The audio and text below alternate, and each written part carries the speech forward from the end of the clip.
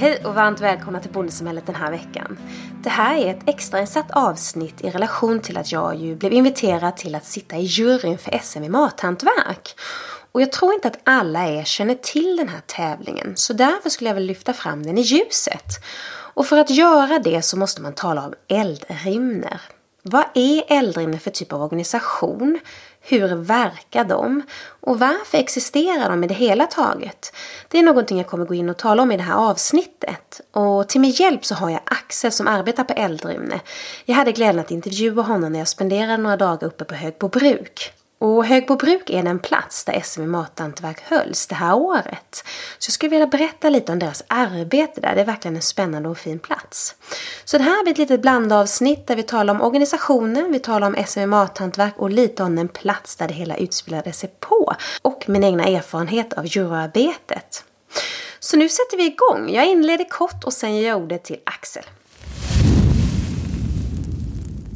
Ja, men vad är då Eldrimner för typ av organisation? Organisationen har en gedigen historia. Redan 1995 så skapades den i Jämtlands län. Men då var det ett regionalt kunskapscenter. Men idag är det ju ett nationellt resurscenter. Och det har det varit sedan 2005. Och vad betyder det då? Ja, det betyder alltså att Eldrimner genom Länsstyrelsen i Jämtland agerar på uppdrag av regeringen. Så det är alltså ett resurscenter för att främja, stötta och lyfta fram svenskt mathantverk. Man kan alltså säga att Eldrimner som organisation förmedlar kunskap, de ger stöd och inspiration till mathantverkare i hela Sverige men också även i Norden faktiskt. De kan hjälpa dig som mathantverkare, inte bara i starten utan också i vidareutvecklingen av ditt bolag. Och de hjälper till genom att hålla kurser, de har också individuell rådgivning, de har seminarium, studieresor av olika slag och erfarenhetsutbyte. Och de gör ju det här för att mathantverket i Sverige ska blomstra. Och varför vill man då att det ska blomstra? Jo, men det är ju naturligtvis utav många anledningar. För att nämna ett fåtal så är det ju för att skapa nya arbeten. Att styrka vår landsbygd, för det är ofta där mathantverkare agerar.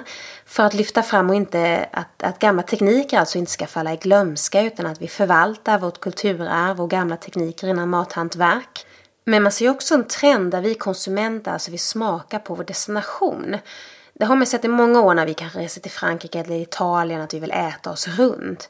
Men nu kan vi alltså göra det i Sverige. Sverige blir starkare och starkare på att hitta svenska och nordiska smaker. Och vi blir allt fler och fler mathantverkare. Så Eldrimner vill ju främja att vi kan åka, eller att vi kan bjuda in också. Att både vi som bor inhemskt i landet men också att turister kan komma och smaka på Sverige. De har ju faktiskt utvecklat en karta som ändamål för detta. Du kan hitta det i deras app Eldrimner eller på deras hemsida. Där om du ska ut på tur i Sverige kan du alltså titta på specifikt landskap och gå in och se vilka mathantverkare finns här på kartan och vilka kan jag besöka och när. Så det är ett fantastiskt verktyg för dig som tar dig runt och ser vår svenska landsbygd och smaka på den. Ja, men innan jag fortsätter så måste jag nästan gå in på vad Eldrimner definierar som mathantverk. För de har ju en certifiering och det är den här, grytan där det är en hand som rör med en slev. Så Eldrimner har alltså sin egen certifiering för vad de anser vara mathantverk. Och då beskriver de det så här, vårt kvalitetsmärke.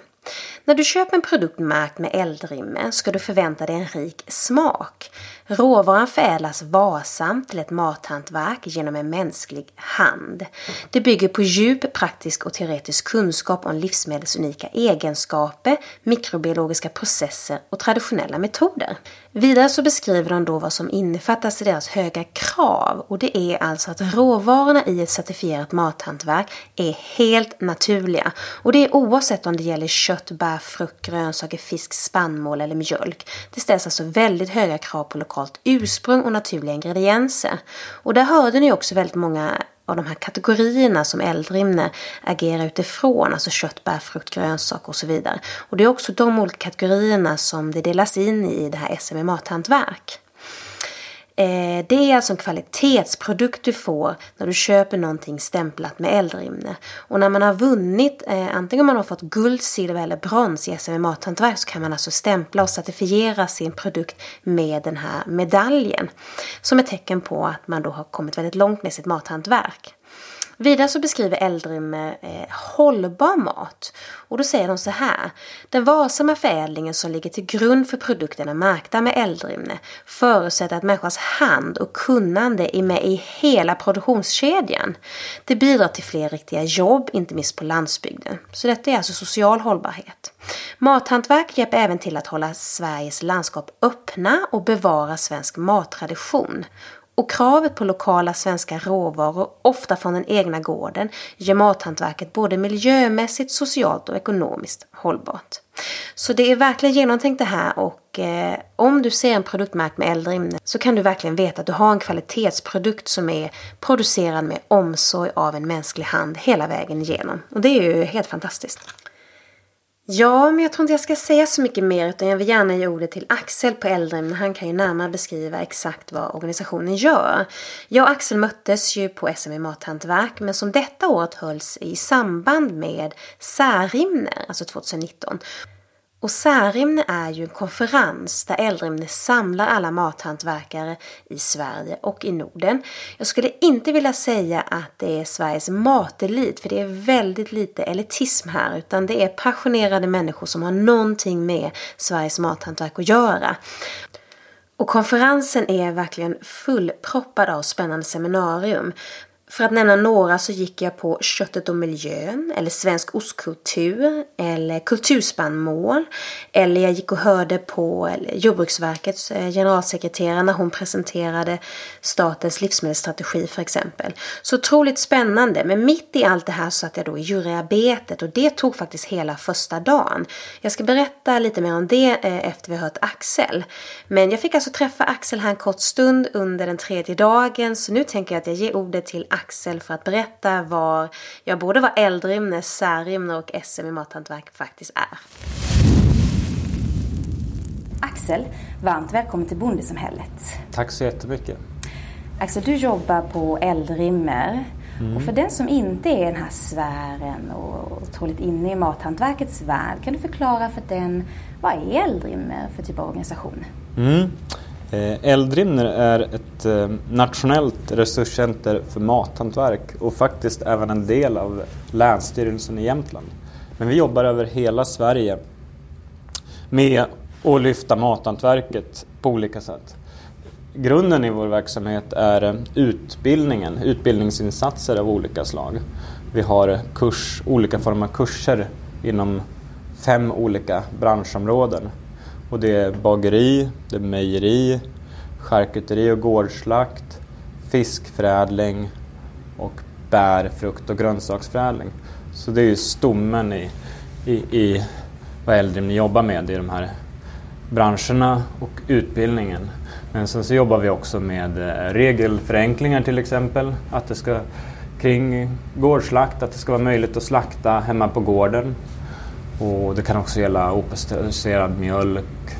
Sen jobbar vi också med olika workshops så att man ska ta in mer lokalt i offentliga kök till exempel. Alltså lokala råvaror. Och vi har väldigt mycket rådgivning till mathantverksföretag som vi säger. Och mathantverksföretag är också mathantverk är ju ett begrepp som har som vi har skapat kan man säga.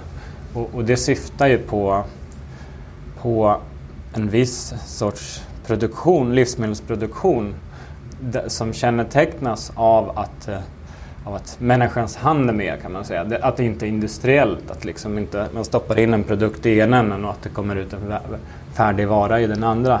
Utan att det görs småskaligt och ofta med råvaror från den egna gården. Eller från det egna fisket som är, om man tar det jag jobbar med. Liksom. Och då röker man den till exempel, man konserverar den på olika sätt. Man saltar in den och man gör massa andra saker. Man gravar fisken. Och förr i tiden så använder man ju mycket kretsar kring olika förädlingsmetoder när man talar om mathantverk. Alltså det är förädling, det är ost, det är form av förädling och så här. Och alla de här teknikerna, de användes ju för att bevara mat under längre perioder. När vi inte hade frysmöjligheter och elektricitet. Men sen när det kom, då försvann ju väldigt mycket av det här. Och nu finns det ju kvar, främst för att det är så otroligt gott med rökt lax och sillinläggningar och sådär. Men det finns också kvar för att det är ett sätt att uppnå lönsamhet som en småskalig bonde eller fiskare. Att du har en produkt från början. Du har du får en sik i nätet. Och säljer du den hel så kanske du får bara 40 kronor kilot. Men saltar du den och röker den så kan du sälja den för 150 eller 200 kronor kilot. Alltså det höjer värdet på din råvara. Så ni kan hjälpa aktörer att komma längre i sin förädlingsprocess kanske då för högre marginaler? Ja, alltså jag tycker ju att för min del är liksom den här lönsamhetsfrågan väldigt viktig. Att man ska kanske kunna se mathantverket som ett sätt att öka lönsamheten i sin produktion. Så nu är vi här på Särimner. Och första dagen så var det ett seminarium om livsmedelsstrategin. Och då sa Karl-Åke Wallin, som är yrkesfiskare, en väldigt bra sak tycker jag. Att han håller till här ute vid kusten i Stocka. Och han har haft en ganska stor båt, en trålbåt. Men han sa det att när jag sålde båten och började förädla, då fick jag högre lönsamhet på en mindre volym, alltså fångstvolym. Han kunde fiska mycket mindre, men han tjänade mer pengar. Och det tycker jag liksom kännetecknande för mathantverket också. Att man på en liten skörd eller en liten fångst ska kunna tjäna så mycket pengar som möjligt. Just det, för man är ju så van vid att det är skaleffekterna där det finns högre marginaler och där handeln berör. Kan vi konsumenter betala där handeln berör ett hantverk? Det är ju den där frågan man ställer sig. Ja, visst. Men när man tänker på, jag vill bara, eldrimmer och då särrimmer, det är två ord som kanske de flesta tycker är ganska annorlunda. Finns det en betydelse för det och vad skiljer de här åt? Bra fråga. Båda orden är ju hämtade från nordiska mytologin. Och eldrimner är ju den här grytan som var outsinlig där man åt. Och nu ska jag se så jag inte säger fel. Men Särimner var grisen som återuppstod dagen efter. Och grunden för de här orden, det var väl lite innan min tid måste jag säga. Så jag vågar inte helt berätta om historiken. Men det är väl liksom, ja, att mathantverket förankrat i historien på något sätt. Nu spekulerar jag lite grann. Men det har levt kvar och nu är ju Särimner och eldrimner så pass etablerat så att man behöver inte säga ett nationellt resurscentrum utan man säger ofta bara eldrimner. Just. Eller Särimner. Men Särimner, är det beteckningen för eventkonferenser på SM? Det är benämningen för den här idé- och kunskapsmässan som pågår vartannat år på olika platser. Som här har vi varit nu på Högbobruk. Men normalt så anordnas den i Jämtland. Föddes organisationen här och är det här det har sitt huvudsäte, kan man säga det? Nej, inte alls. Det började kan man säga. Först har det varit ett regionalt centrum med att stötta småskaliga livsmedelsförädlare.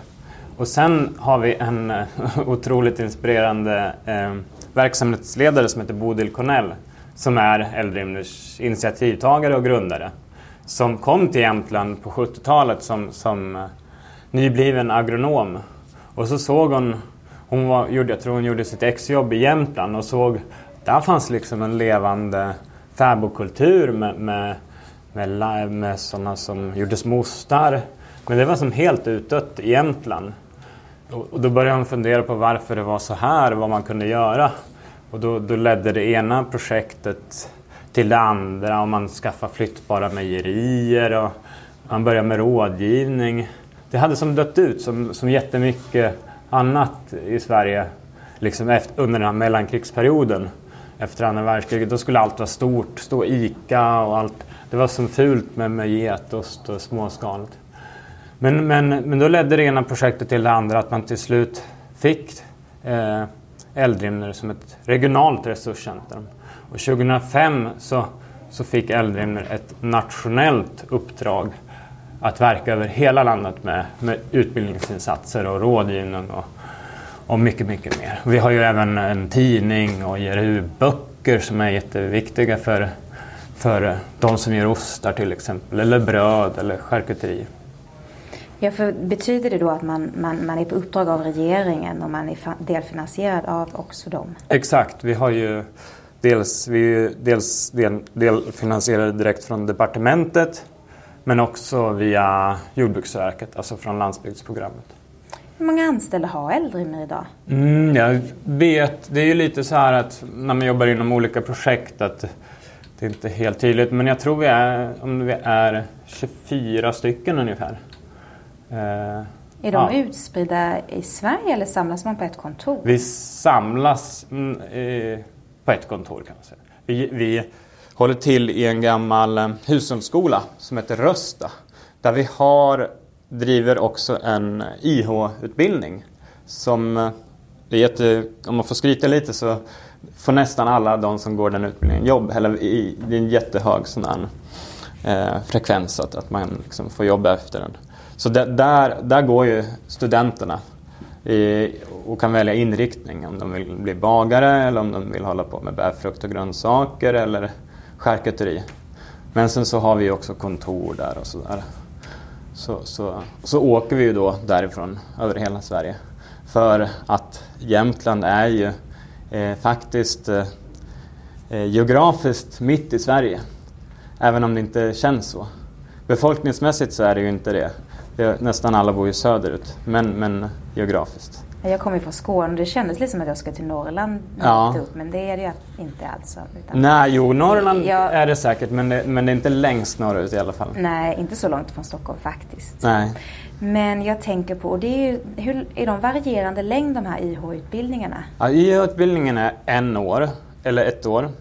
Och sen så har vi olika kurser. Och de är varierande längd. Och där har vi först en nybörjarkurs. Om man är sådär börjat få lite idéer. Så här, men det låter spännande att göra chutney. Eller det där skulle jag vilja testa på. Och då kan man gå en nybörjarkurs. Och den är 2 dagar. Och där ställs liksom egentligen inga förkunskapskrav. Utan vem som helst kan gå den. Alla våra kurser är i regel liksom öppna för vem som vill testa. Men även om vi gärna vill att man ska ha ett genuint intresse och kanske gå vidare med företagande. Och sen när man så där vill verkligen lära sig ett område, till exempel charkuteri, då kan man gå en grundkurs på 5 dagar. Efter det så finns det olika specialkurser. Om du verkligen vill nörda ner dig på lufttorkad skinka till exempel.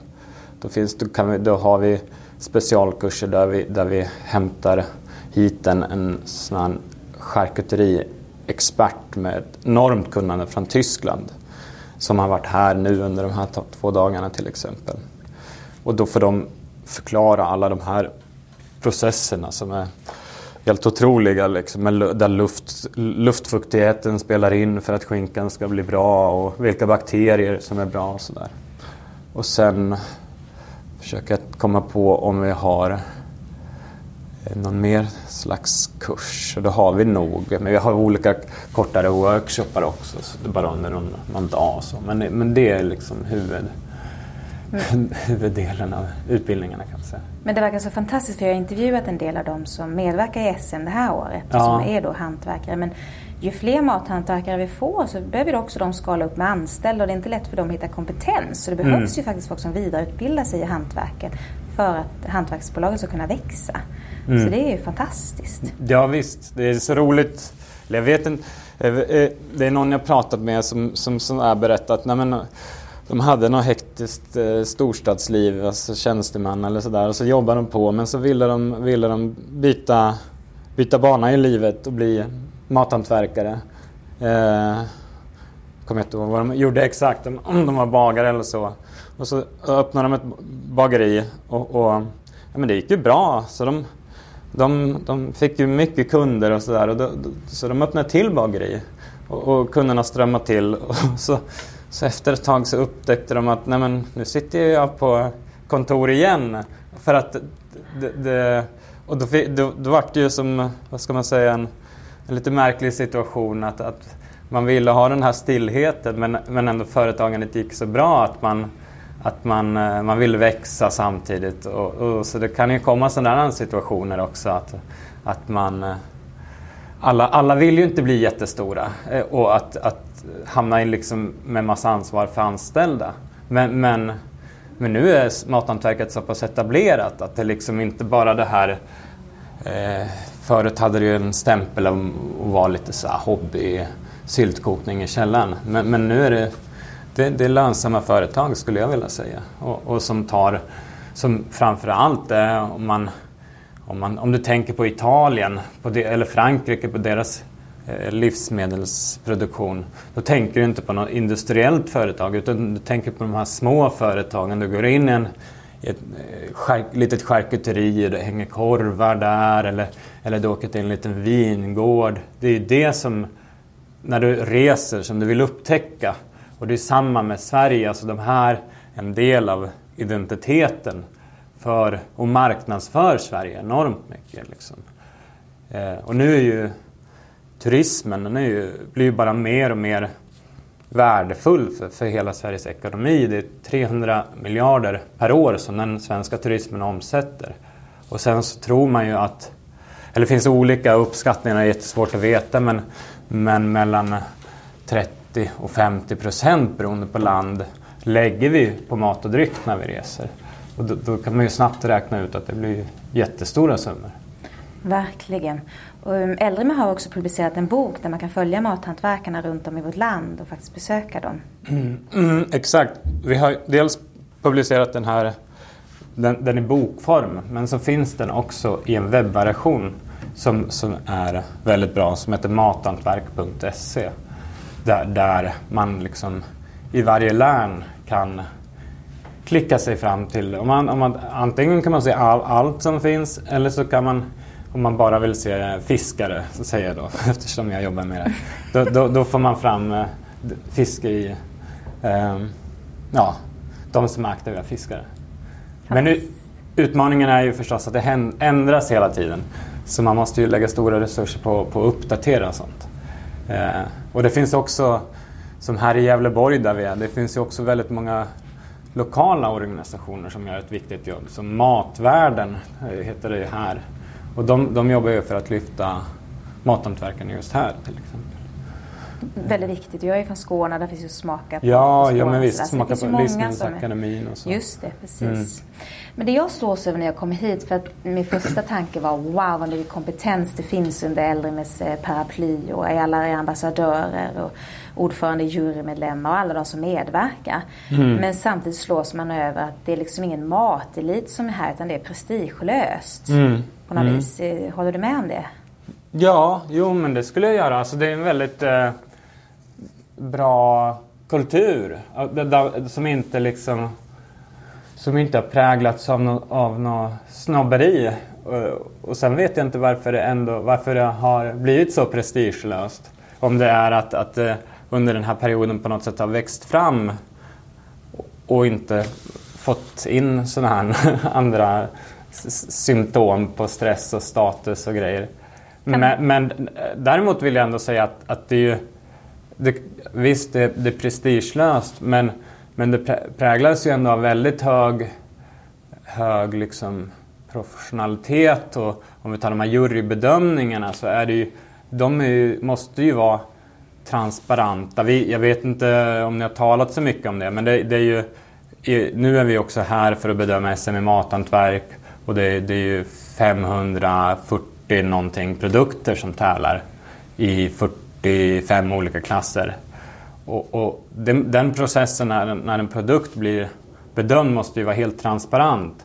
För att annars så är det ju ingen som vill vara med och tävla. Man måste ju dels kunna förbättra sig från år till år. Alltså få veta att den picklade gurkan inte var tillräckligt salt eller det var liksom mjuk. Och sånt får man ju också reda på. Och produkterna bedöms ju anonymt och efter en poängskala. Så att man ser ju väldigt tydligt var man hamnar där också. Så det är ödmjukt men professionellt skulle jag vilja tänka. Jag får uppfattningen om, som själv satt i juryn, att man tar det otroligt seriöst. Ja. Hela jurygruppen är ju en stor jurygrupp på nästan 100 personer. Ja, visst. Men du, kan den här mentaliteten och kulturen komma från grundaren Bodil Cornell kanske? Igår beskrevs hon vid prisutdelningen som både organisationens moder och fader. Jo, nej men det är hon ju. Den är ju väldigt präglad av Bodil. Av Bodils engagemang och drivkraft och sådär. Så det skulle jag väl absolut säga att hon är ju initiativtagare till Eldrimner, alltså organisationen. Men nu är ju och har betytt mycket för framväxten av mathantverk. Men nu lever ju det sitt eget liv. Det är ju inte som att det är bara hon som liksom gör så att det ploppar upp företaget. Utan den utvecklingen sker ju på basis av andra faktorer. Till exempel att man som inom fisket vill förbättra sin lönsamhet. Och inser att men för att göra det så måste jag göra något med fisken. Jag måste filea den eller röka den. Så det är andra faktorer skulle jag säga som styr mathantverk. Att det växer fram företag. Och jag vill samtidigt inte bagatellisera liksom att det kan ju låta väldigt enkelt när man säger att när man gör bara förädlar så höjer man lönsamheten. Utan många har ju hållit på i 20 år innan de liksom knäckt koden. Och det krävs ju att man jobbar väldigt länge för att etablera sig som landsbygdsföretagare. Speciellt när det gäller att liksom dra folk till någon gårdsbutik eller så. Så det är ju inte alls, det är inte så lätt heller. Kan ni se att det är lättare att få lönsamhet i vissa segment än andra, eller är det svårt att... Ja, jag tror man kan nog dra flera sådär slutsatser. Alltså dels, jag skulle vilja säga att och det är dels för att jag jobbar inom det, men inom fiskbranschen så är de företagen som har ett kombinerat fiske, yrkesfiske och förädling, där kan man se de är väldigt stabila bolag med väldigt bra vinstmarginaler som ligger runt så här 15-17%. På 10 miljoner kan de göra en vinst på 1,5 miljoner. Det finns sådana företag. Nu är inte alla det. Men och det drivs ju av efterfrågan på fisk som finns och av efterfrågan på att komma ut och besöka de här landsbygdsföretagen som ofta ligger i väldigt pittoreska och fina miljöer. Alltså ute i skärgården till exempel. Det är väldigt tråkigt att bo i en stad. Man vill ju ut på landet. Det är ju där man mår bra liksom. Sannerligen. Verkligen. Men du Axel, du ska springa vidare på seminarium så får avsluta. Vad har Eldrimner för vision och mål för framtiden för att utveckla er organisation och mathantverkarna? Finns det sådana? Vi har faktiskt en vision att det i framtiden ska finnas 10 000 mathantverkare som ska utgöra spjutspetsen av svensk livsmedelsproduktion. Alltså precis att när man tänker på svensk livsmedelsproduktion så ska man tänka på en mathantverkare. Precis som man gör om man tänker på Frankrike eller Italien, alltså på maten där. Och idag är det ungefär 2000 mathantverkare. Så vi har en liten bit kvar, men vi har samtidigt kommit väldigt långt. Wow. Du Axel, tusen tack för att du tog dig tid. Tack själv. Ett otroligt stort tack till Axel som tog sig tid att möta med den här dagen. Jag tänkte fortsätta beskriva lite hur själva juryarbetet gick till. Jag blev ju som sagt kontaktad av Eldrimner och de ansvariga där i ett mejl ungefär för 2 månader sedan.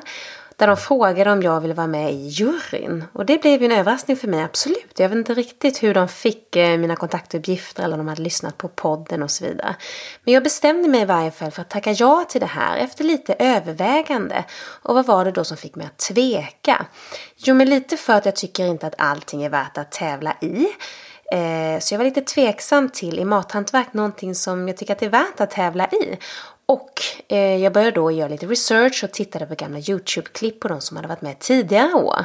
Och det jag tog med mig från alla de som hade medverkat var ju att man får feedback till sitt hantverk. Och det är ju ovärderligt vilken produktutveckling du än håller på med. Och i vilken industri som helst. Och därför såg jag det här så väldigt värdefullt. Men också naturligtvis för att SM drar ett visst intresse till sig. Och därför kan man lyfta fram mathantverket ännu mer i ljuset. Men också då för att man får en certifiering, alltså en guld, en silver och en bronsmedalj som man då kan sätta på sin produkt. Som då signalerar till konsumenten att det här är ett hantverk som har kommit väldigt, väldigt långt och som är väldigt kvalitativt. Och jag gillar certifieringen generellt för att det indikerar då till konsumenten. Och det gör det lite lättare för oss att välja produkten när den står på hyllan. Så, det andra som gjorde mig lite tveksam var att man får inte betalt för att sitta i juryn. Utan Eldrimner bjuder upp och man får medverka då på Särimner som då är den här konferensen. Och det programmet får man gratis som jurymedlem. Juryarbetet tar en hel dag. Och du får lunch när du kommer och du får galamiddag dagen efter. Men allting annat finansierar du själv. Alltså resan upp, boende och andra saker, mat och så vidare. Och det gör ju naturligtvis att det är en investering för ditt egna bolag. Men jag tyckte då absolut att det var värt det. Även om jag faktiskt hade väldigt lite förväntningar. Jag försöker att arbeta mig väck från att ha för mycket förväntningar. Utan låta saker utvecklas så som det bara gör. Men jag beslutade i alla fall att jag tyckte att det var värt investeringen på grund av att jag kan göra en omvärldsanalys där uppe. Jag kan träffa mathantverkare som jag sedan kan intervjua i podden och lyfta fram ännu mer. Och jag kan nätverka med andra människor som är aktiva i Sverige inom hantverk eller mathantverk eller sådär. Och det överträffade alla förväntningar jag hade. Det var ett fantastiskt arrangerat evenemang. Det hölls ju i 3 dagar men jag gav mig iväg hemifrån Malmö eller Ystad där jag bor på måndagen, alltså dagen innan och flög upp till Arlanda för att sedan ta mig i bilen 1,5 timme upp till Högbobruk. Där föll jag i sömn ganska snabbt och vaknade upp dagen efter och gick på ett inledande seminarium som generalsekreteraren för Jordbruksverket höll i där hon diskuterade Sveriges livsmedelsstrategi, vilket var väldigt intressant. Efter det så fick man då lunch med sina jurykollegor och vi var ju nära på 100 personer alltså. Och ni ska tänka på att vi bedömde 542 produkter i 45 klasser. Alltså det är väldigt många. Vi möttes upp för lunch i varje fall och så samlades vi i det här stora juryrummet där vi då är indelade i klasser. Där jag bedömde 2 klasser. De här klasserna var surdegsbröd och då är det surdegsbröd på kulturspannmål och så är det surdegsbröd på vete. Det var de klasserna jag fick att bedöma.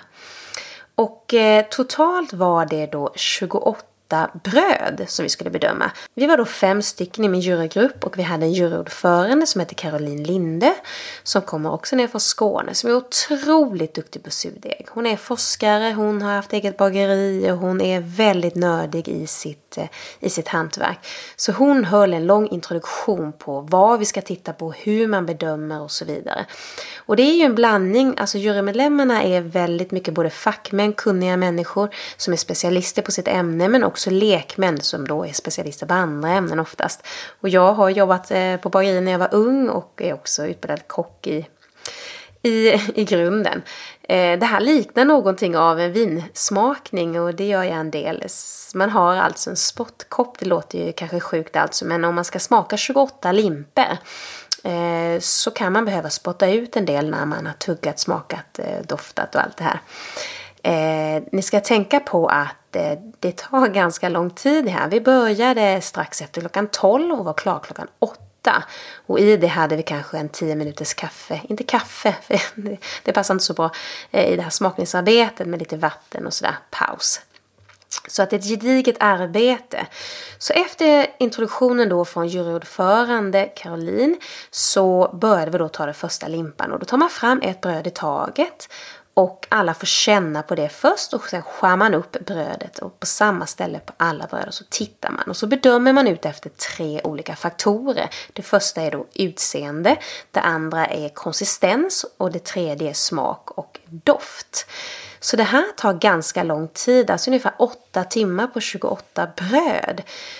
Så man får verkligen hålla ångan uppe och jag uppfattar det som att juryn och juryordförande och vi alla som är med, man tar det på otroligt stort allvar alltså. Och då bedömer man då, så man diskuterar lite först och sen ger varje jurymedlem ett betyg per faktor då. Och sen gör man ett genomsnitt på det och så får man ut ett samlat totalt poäng. Och det är det som då avgör vem som får guld, silver och brons i slutändan. Så ja, ett gediget arbete där jag lärde mig otroligt mycket och jag tror aldrig att jag kommer kolla på en surdegslimpa på det vis jag gjorde förr. Utan nu kan jag verkligen se att okej, det här och det här är ett tecken på att det är jäst så här eller kalljäst. Ja, men då har det små bubblor som har spruckit upp. Alltså man lärde sig otroligt mycket alltså. Så vi var ganska trötta när dagen var slut. Det tror jag alla jurymedlemmar är. Det blev ett litet glas vin och sen gick vi alltså och la oss. Sen vaknade vi upp dagen efter, en härlig frukost på Högbobruk. Och så samlades man ganska tidigt för det första seminariet. Och det höll på hela dagen och man får smaka massa olika typer av mathantverk och det händer saker hela tiden. Och sen på kvällen då så är det vad man kallar den här galamiddagen där man då ska annonsera de som har vunnit. Så då samlas man i en stor sal. Och innan dess så kommer jag ihåg det var så här spelmän som spelade och vi blev bjuden på vassle. Smaksatt med älgört och citron, otroligt god fördrink. Och sen samlas man då upp och så annonserar Eldrimner och de ansvariga där vilka som har vunnit. Och det här tar ungefär 1,5 timme. Och det är otroligt fint att se hur människor, alltså individen, gör glädjeskutt eller glädjetårar eller ja, hur man nu reagerar på att få en vinst och allt det hårda arbetet man har gjort med sitt hantverk. Så det är ju helt fantastiskt. Så vill ni veta vem som vann i de olika kategorierna så kan ni gå in på Eldrimners hemsida, så finns ju en fullständig lista där. Och när ni tittar på den listan så kanske ni också kommer känna igen människor, folk och verksamheter från ett egna landskap. Så det är ju jättekul. Så det var det. Sen på kvällen då efter det här 1,5 timme prisutdelningen så bjuder Eldrimner och Högbobruk på en fantastisk middag. Och jag beställer 2 glas vin i baren och går in. Tänker att jag ska inte behöva gå upp med på kvällen. Och sen går jag in och försöker scouta runt på vilket bord som kan vara mest intressant att sitta vid. Det var free seating och det var över 350 ätande. Så jag tror de sa att de aldrig serverat så många kuvert på Högbobruk middag förut. Så jag går runt och tänker tar jag på någon servitris. Är det någonstans det ser ut att vara riktigt mycket action och kul liksom. Till sist slår jag då mig ner vid ett bord och jag får då den här fantastiska bordsherren bredvid mig. Den här fårbonden från Fårö, Bertil Gabrielsson. På Fårö kallar man kallas inte för fårbonde utan lambonde heter det på Fårö. Han berättar då allting om den här verksamheten som han har drivit på Fårö i många år och som nu hans barn delvis har tagit över. Alltså det var så fint. Han berättar om sin relation till alla sina vallhundar och han blir till och med tårögd och gråter lite när han talar om den finaste vallhunden eller den som kanske har satt sig närmast eller den som har satt sig närmast hjärtat eller vad man säger. Så otroligt fint möte med Bertil där vid bordet. Och på min andra sida har jag en som gör charkuterier och mitt emot har jag 2 kvinnor som då är bagare. Så det blev en otroligt givande kväll. Så det här med nätverk fick jag verkligen valuta för. Sen dagen efter så är det seminarium igen och sen är det dags att ta hem. Och jag måste avslutningsvis säga att Eldrimner och programmet på Särimner verkligen överträffade alla mina förväntningar. Ett fantastiskt fint arrangerat program. Och personalen på Eldrimner, där finns det hjärta, själ, passion, omsorg. Otroligt vänliga och hjälpsamma.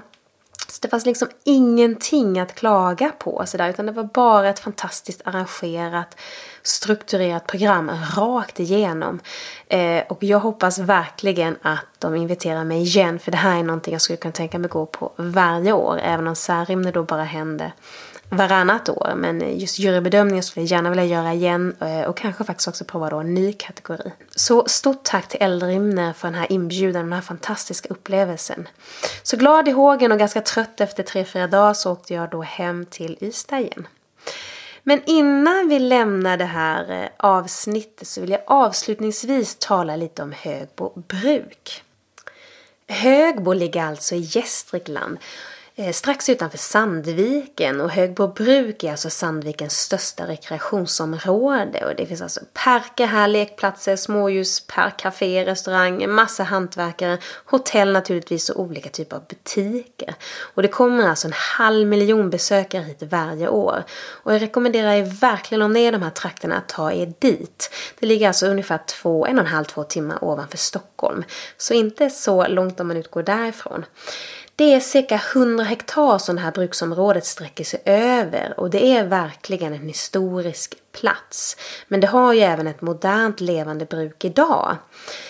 De äldsta byggnaderna är från 1666, och det finns idag ungefär 125 byggnader. Och de används även idag, de här väldigt gamla byggnaderna. Bruket drivs idag som ett aktiebolag, och vdn heter Arne Anderstedt. Och de har väldigt många anställda, hela 130 personer jobbar här. Och någonting som de beskriver här väldigt fint är alltså att de flesta av de här personerna arbetar på vad de kallar för arbetsmarknadspolitiska åtgärder, alltså genom sådana här åtgärder. Och vad betyder det? Jo, det betyder att en del av de här människorna som arbetar på Högbo har funktionsnedsättningar. Andra är på väg in i det svenska samhället till exempel. Så det verkar vara en mix av integrationsprojekt, socialt hållbart projekt och så vidare. Och när jag tittar här, ni får ursäkta, men jag tittar på en broschyr här som Högbo bruk har gjort. Och på framsidan där är det en massa anställda. Och headlinen är Andra chansen. Och då står det så här: Högbo bruks medarbetare berättar om sina liv och sina jobb. Berättelsen om att växa och ges en andra chans i livet. Och så går det här lilla kompendiet ut på att de då berättar sin historia. Och så om man vänder på det så står det så här: på Högbo bruk får människor växa även om de inte har 100% i arbetskapacitet. Här ställs inte frågan vad du kan och inte klarar av. Här handlar det om att ta tillvara på din talang och att göra det bästa möjliga av den arbetsförmåga du har. Och det tycker jag låter helt fantastiskt. Verkligen fint att utgå från vad människor kan göra och inte från vad de inte kan göra. Och att allt inte alltid är så innerligt högpresterande, alltså att vi ska prestera. Så inspirerande på det sättet. På Högbo bruk vill jag säga så finns det otroligt många saker. Jag ska titta lite här. Det finns alltså ett snickeri, en verkstad, ett måleri. De har ju hästar och stall och de har en fulltidsanställd kusk som alltså arbetar i verksamheten. Drar gräsklippare bland annat, sophantering och massa olika saker. Det finns en park, det finns olika leder och längdåkningsspår, och det finns ett skogsbruk, och det finns ett mejeri, och det finns grisar, får, lamm, olika växthus, det finns en bagarstuga, det finns en systuga, det finns en silversmed, det är en gårdsbutik.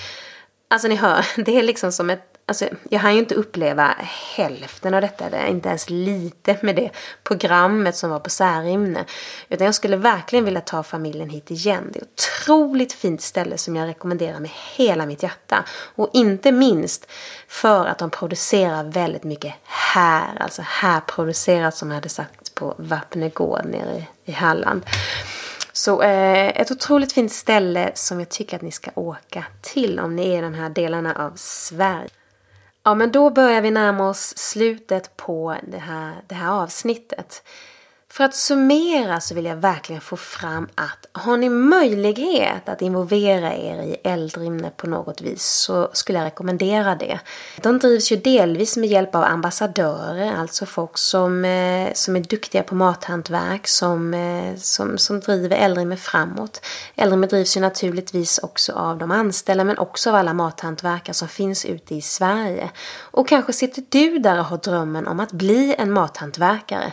Då skulle jag verkligen rekommendera att gå in på Eldrimners hemsida och se vilka otroligt fina kurser de har som oftast kommer till väldigt låga priser. Och om jag liksom fick rätt känsla när jag var på Eldrimner och liksom fick det här hjärtliga bemötandet så skulle jag inte, om jag var du, tveka att höra av sig till Eldrimner och se om du kan få råd och tips om hur du kan komma igång eller hur du kan komma vidare i din verksamhet om du lite har kört fast. De är ju väldigt duktiga på att rådge omkring hur du kan få din modell mer finansiellt hållbar till exempel. Så gå in och titta och se om det är någonting som kan locka dig att komma vidare på något vis. Och är du konsument så håll utkik efter Eldrimners kvalitetsstämpel på produkter som vill göra det lättare för dig att då välja produkter som är av kvalitet och gjort av handen hela vägen. Till sist vill jag säga att det kommer 2 avsnitt som berör Eldrimner eller 2 hantverkare som är inom deras paraply. Och det är Fossa gårdsmejeri och det är Kvarnå hantverksvinäger. Så ni hör de 2 intervjuerna i december. De kommer alltså lite senare. Men otroligt fina historier om hur man tillverkar bland annat hälsingeostkakan som skiljer sig en hel del från Smålandsostkakan som jag är van vid här i söder. Och så kommer du då få veta hur man gör hantverksvinäger på blåbär och lingon. Så glädje till det där i decembermyset och så säger jag igen tusen tack till Eldrimner och Högbo Bruk och jag hoppas att ni som lyssnar har fått en lite mer inblick om vad det kan innebära att vara med i SMV Mathantverk och också vad Eldrimner står för och hur de verkar. På återseende nästa vecka, vi hörs, ciao ciao!